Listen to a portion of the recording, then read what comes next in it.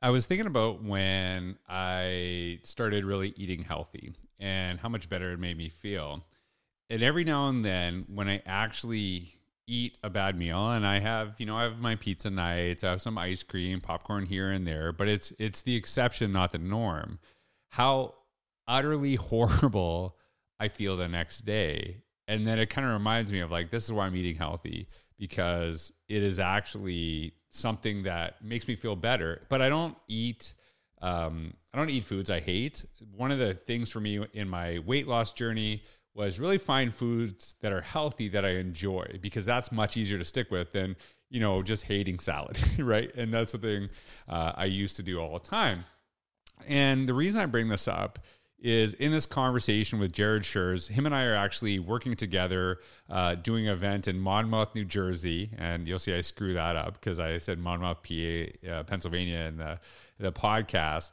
I actually talk about that experience. And the reason I bring it up is because when I didn't really correct my eating habits, I ate poorly all the time. And I felt gross all the time, but feeling gross was normal for me, that I didn't even really notice it. And Jared talks about this idea of avoiding teacher burnout and identifying this. And one of the things I asked him about, and we talk about in this podcast, is sometimes we're like so into something that we don't realize how exhausted we are because we're so normalized to being exhausted, that when you do actually start to find things that bring you energy, then you're like, oh, I wasn't in the best way there. And so it's kind of interesting to talk about this. And so he gives some strategies on not only how, as an individual, you can avoid that burnout in education, but really some ideas for how you can do that as a system leader. How do you actually create, schools and districts that don't create the problem in the first place?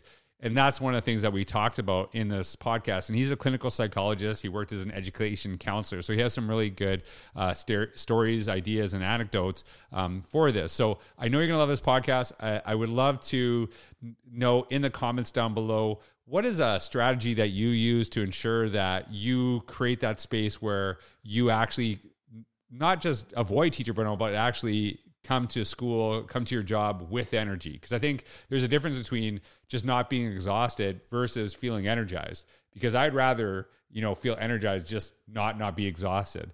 And so I'd love your strategies, your ideas in the comments below. Please like and subscribe to this video, but I am so excited to share this conversation with you because I know it's going to help a lot of people. Welcome back to another episode of the Innovator's Mindset Podcast.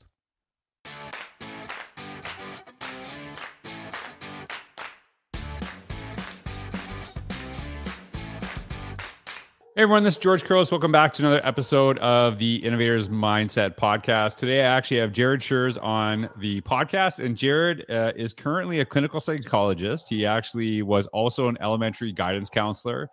We connected because I'm keynoting an event in Monmouth, Pennsylvania. I want to make sure I'm saying, and that's Jared told me that. So if I said it wrong, that's a Jared thing, right? So hopefully I got it right. So I said Monmouth, so that's how it's spelled. But we just kind of talked about what we're presenting there. So I'm looking forward to some of the ideas that you have to share when you're there, and connecting my work to innovation and your work to really kind of creating some of that psychological safety. And also, I know you talk about avoiding burnout. But before we get into that, because I'm sure a lot of people that watch this podcast would be really interested on some of the strategies, some of the thinking behind how you help educators, avoid burnout, because that's happening more than ever. Can you tell us a little bit about who you are and what you do today and how you got to that point?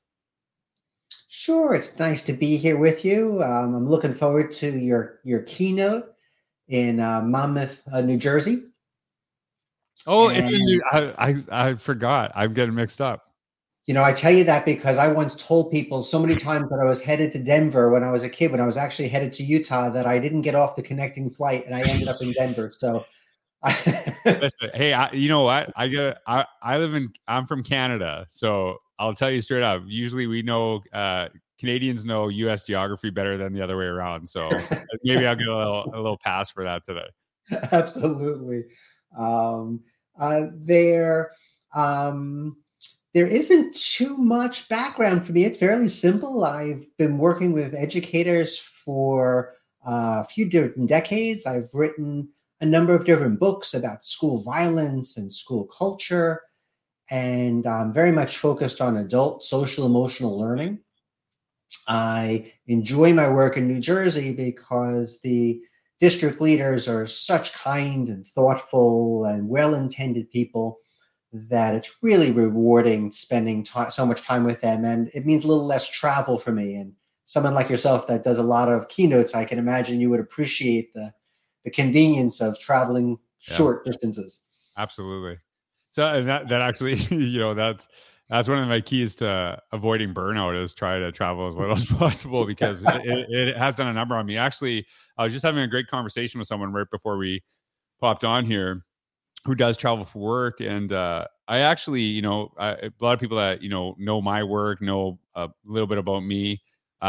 Before COVID, traveling got to me so bad. I was horribly, probably unhealthy. During COVID, I lost a lot of weight.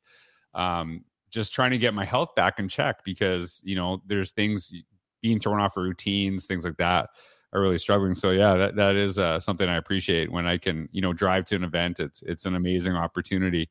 And so you talked about adult social emotional learning. And I think a lot of times when you hear about social emotional learning, it is really focused on our students, the kids in schools. So is there a difference between what you talk about, or is there obviously there's got to be some connections between things you can do with students and you can do with adults? So when you talk about that adult social emotional learning, what do you mean by that? If we can focus a bit more on the adults in the system, then they will embody the type of learning that we actually want them passing along and modeling for the students. So not only do we get more invested, happier, healthier educators, but we get people who are going to understand the nature of what they're trying to instill in students, as opposed to simply giving them a set of skills and strategies like much of the SEL training is today. And the content of it is similar. The process is different. So when I say the content is similar, what I mean is that the outcome are greater skills in the service of getting our needs met, because I think that's the part we miss with SEL. Social emotional learning, or psychosocial emotional learning, for me is all about how do we differentiate our wants from our needs? How do we recognize what those needs are, and how do we build on them throughout our life cycle? What are the protective mechanisms that we employ that actually rob us of energy in getting those needs met? And then how do we do that to scale? So it involves a lot of intrapersonal, interpersonal, and systems kind of work, which is similar in content, a little different in process for what we do with students.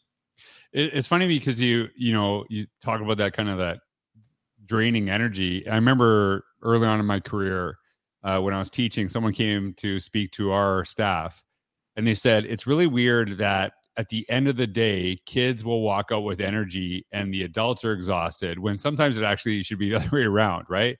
Like who's doing a ton of the work, who's doing that process. And even when you're talking about that kind of understanding the strategies from a viewpoint of experiencing them, as opposed to something that you implement for kids, but not for yourself, is a really important aspect. And I just wrote about this. I remember having this conversation with a teacher, and they were talking about, because we were talking about stuff with technology, utilizing it. And she's like, well, kids need balance. Like we need balance. I'm like, yeah, I think balance is actually a really important aspect of our lives. And so if you believe that, can I ask you, do you feel you're balanced? And she was like, oh God. Because she was talking about the importance of kids actually having that, while feeling she was totally out of whack in her own scale. And a lot of times we say this is good for kids, but then we don't do it for ourselves. Do you find that happens quite a bit?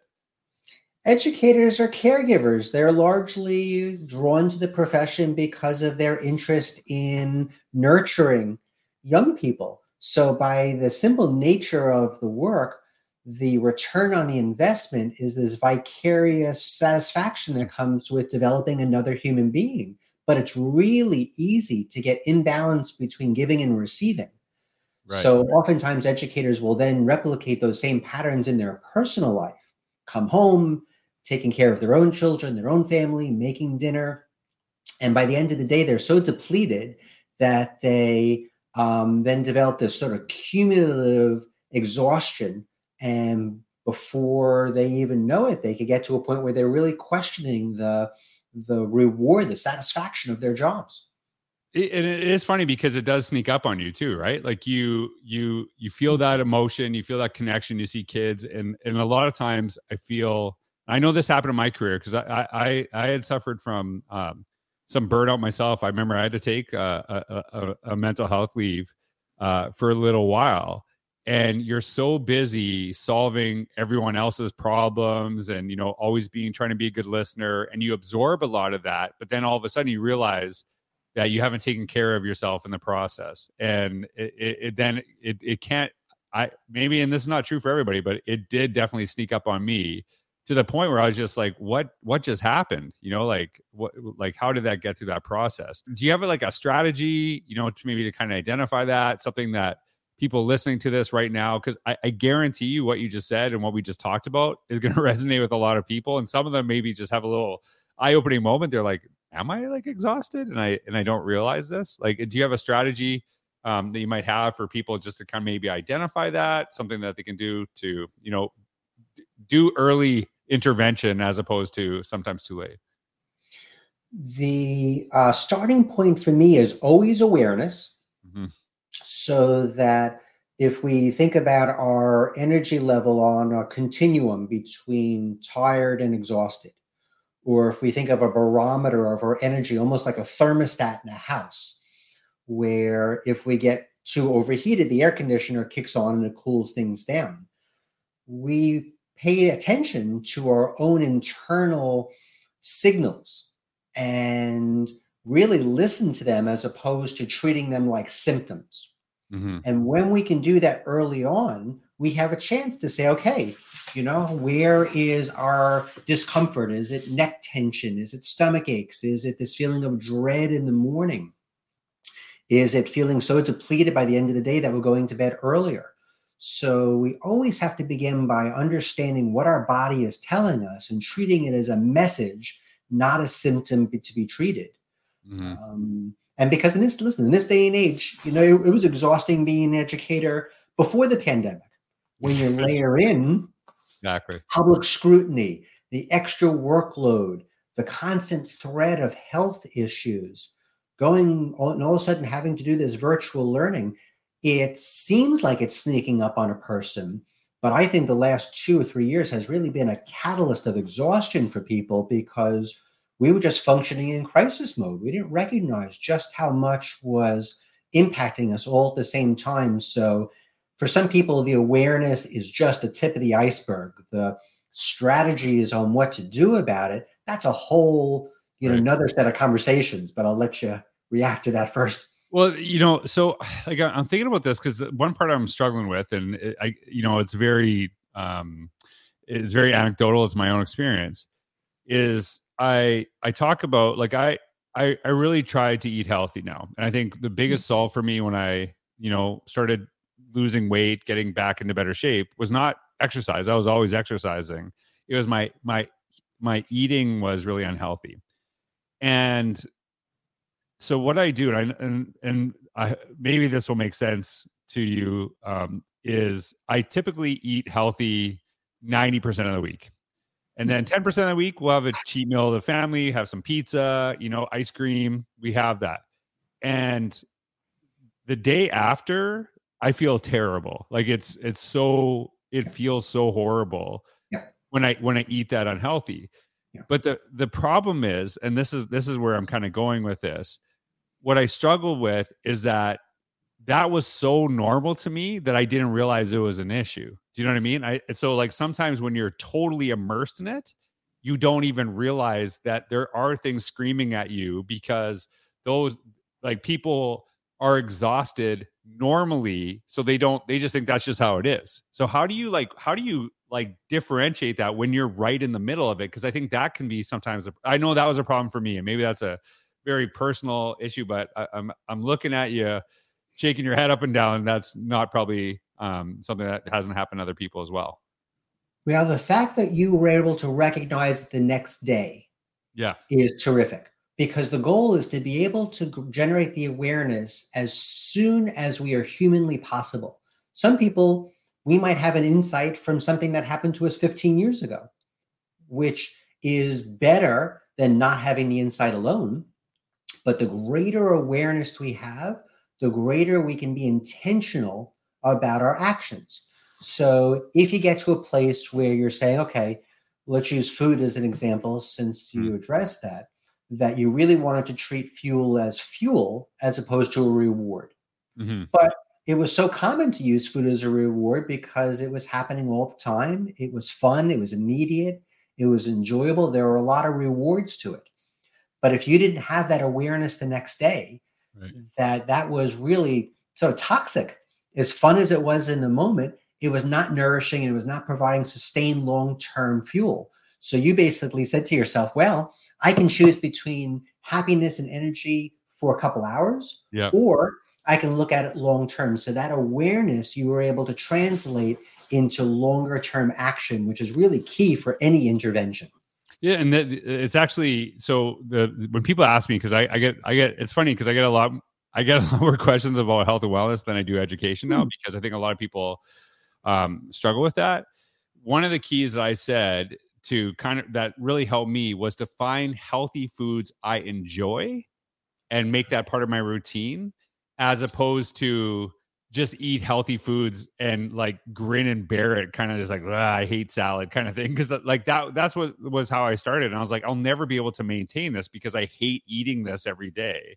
But then I would say, okay, what do I deem healthy and what do I actually enjoy? So I think a lot of times people think that you have to give up joy in the moment for that long-term benefit. But I think it's kind of finding that balance of both. Like, how do you actually find that stuff that does fuel you, and maybe it's not as delicious as pizza and ice cream, but I still enjoy it. But I do have routines where I typically eat the same meal because I enjoy it so much, 6-7 times a week for breakfast. I eat probably 4 or 5 times the same thing for dinner because this is what I enjoy. I know how I'm going to feel after.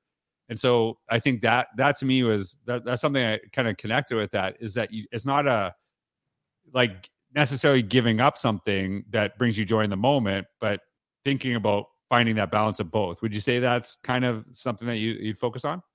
Well, here is what I would imagine will be the next step in that evolution.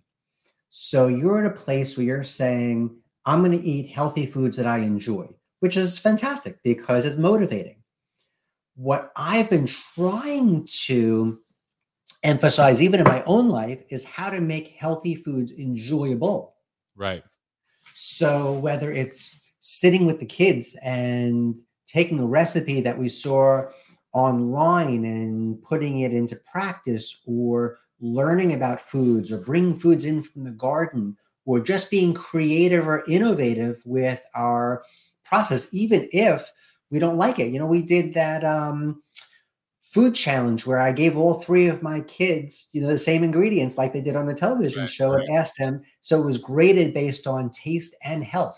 So if you make the process fun and you can get creative with your recipes, you might actually find that there are lots of foods out there that you wouldn't necessarily think that you would enjoy, and you would. And that's sort of a great model, I think, for innovation in general. Love that. I love that. So you and I are going to be in Monmouth, New Jersey. Give a little shout out because I said it wrong. So we're going to be there soon. And we're working with a group of educational leaders, administrators. And so you talked about kind of like how we can create that systemically, right? So of course, I really do believe there's a lot we can control as individuals, but sometimes an example, a lot of times we will set up structures in schools where we do everything to burn out people. And then we'll offer yoga at the end of the day. Like, that's going to fix it. And it's like, maybe just don't burn people out. Like maybe like I don't like yoga, so just don't burn me out. And so what is some advice that you're, maybe would give the administrators on like a systemic level on how you create that for the people you serve? I really like what you said about yoga. We actually have a very funny infographic, or I think it's funny. My kids encourage me not to think of myself as funny because it reduces their embarrassment. Right. But the infographic is self-care versus educator care. Mm-hmm. And on top, it's a person doing yoga with a funny sort of line that says, yeah, with all the stresses going on in education, the mission pose is going to somehow make me better, right? Right. As opposed to this idea that we have to recognize that we're doing the draining, we're imposing the stress. Mm-hmm. It's not the educators who are doing it all to themselves. Right. So self-care in itself is not going to be enough. So what is educator care? How do we, as an organization, create greater health for their individual benefit? And one of the ways I think we do that is sort of through our mindset. I'll sort of keep with the food theme because that's a favorite of most of ours, which is that in a restaurant, generally decent restaurants, they'll have one day a week where they all get together and they'll create a new recipe. So they're making the same food, the same dishes all week long, which is tiring. If you're teaching the same lesson, if you're working on the same content, that really isn't always encouraging because you're not being as creative, maybe in the delivery process. So we can learn from restaurants. If we give people greater opportunities to say, how would I do this differently? Or how could students or my peers benefit from some unique approach or way of interpreting the content, then it gives them something to look forward to and infuse them with a little good energy. So that's a mindset that I think of. I love that. And I think that serves people really well because they are like, a lot of people feel like mental health and physical health are two separate things. And I see them so deeply interconnected, and how we, they work together. It's like, for me, a little bit of a chicken and the egg. Like, I know I feel better. I avoid email and social media until I get my workout in, because I know I feel better equipped to deal with it, even positive and negative stuff after the fact. Whereas it can actually drain my energy. I feel like in my body when I see something negative before I work out, and I don't deal with it the same. And I see that connection. So I'm really looking forward to connecting with you in Monmouth, New Jersey. We'll make sure I say that right. And hopefully they get to see this podcast before we both join them and pick up some ideas and maybe further discussion, which is a wonderful thing. So Jared, thanks so much for your time today. It was great kind of connect with you. I look forward to meeting you in person. Oh, me too as well. You're wonderful. I'm looking forward to talking in a couple months. All right. Have a wonderful day, everyone. Thanks for being here.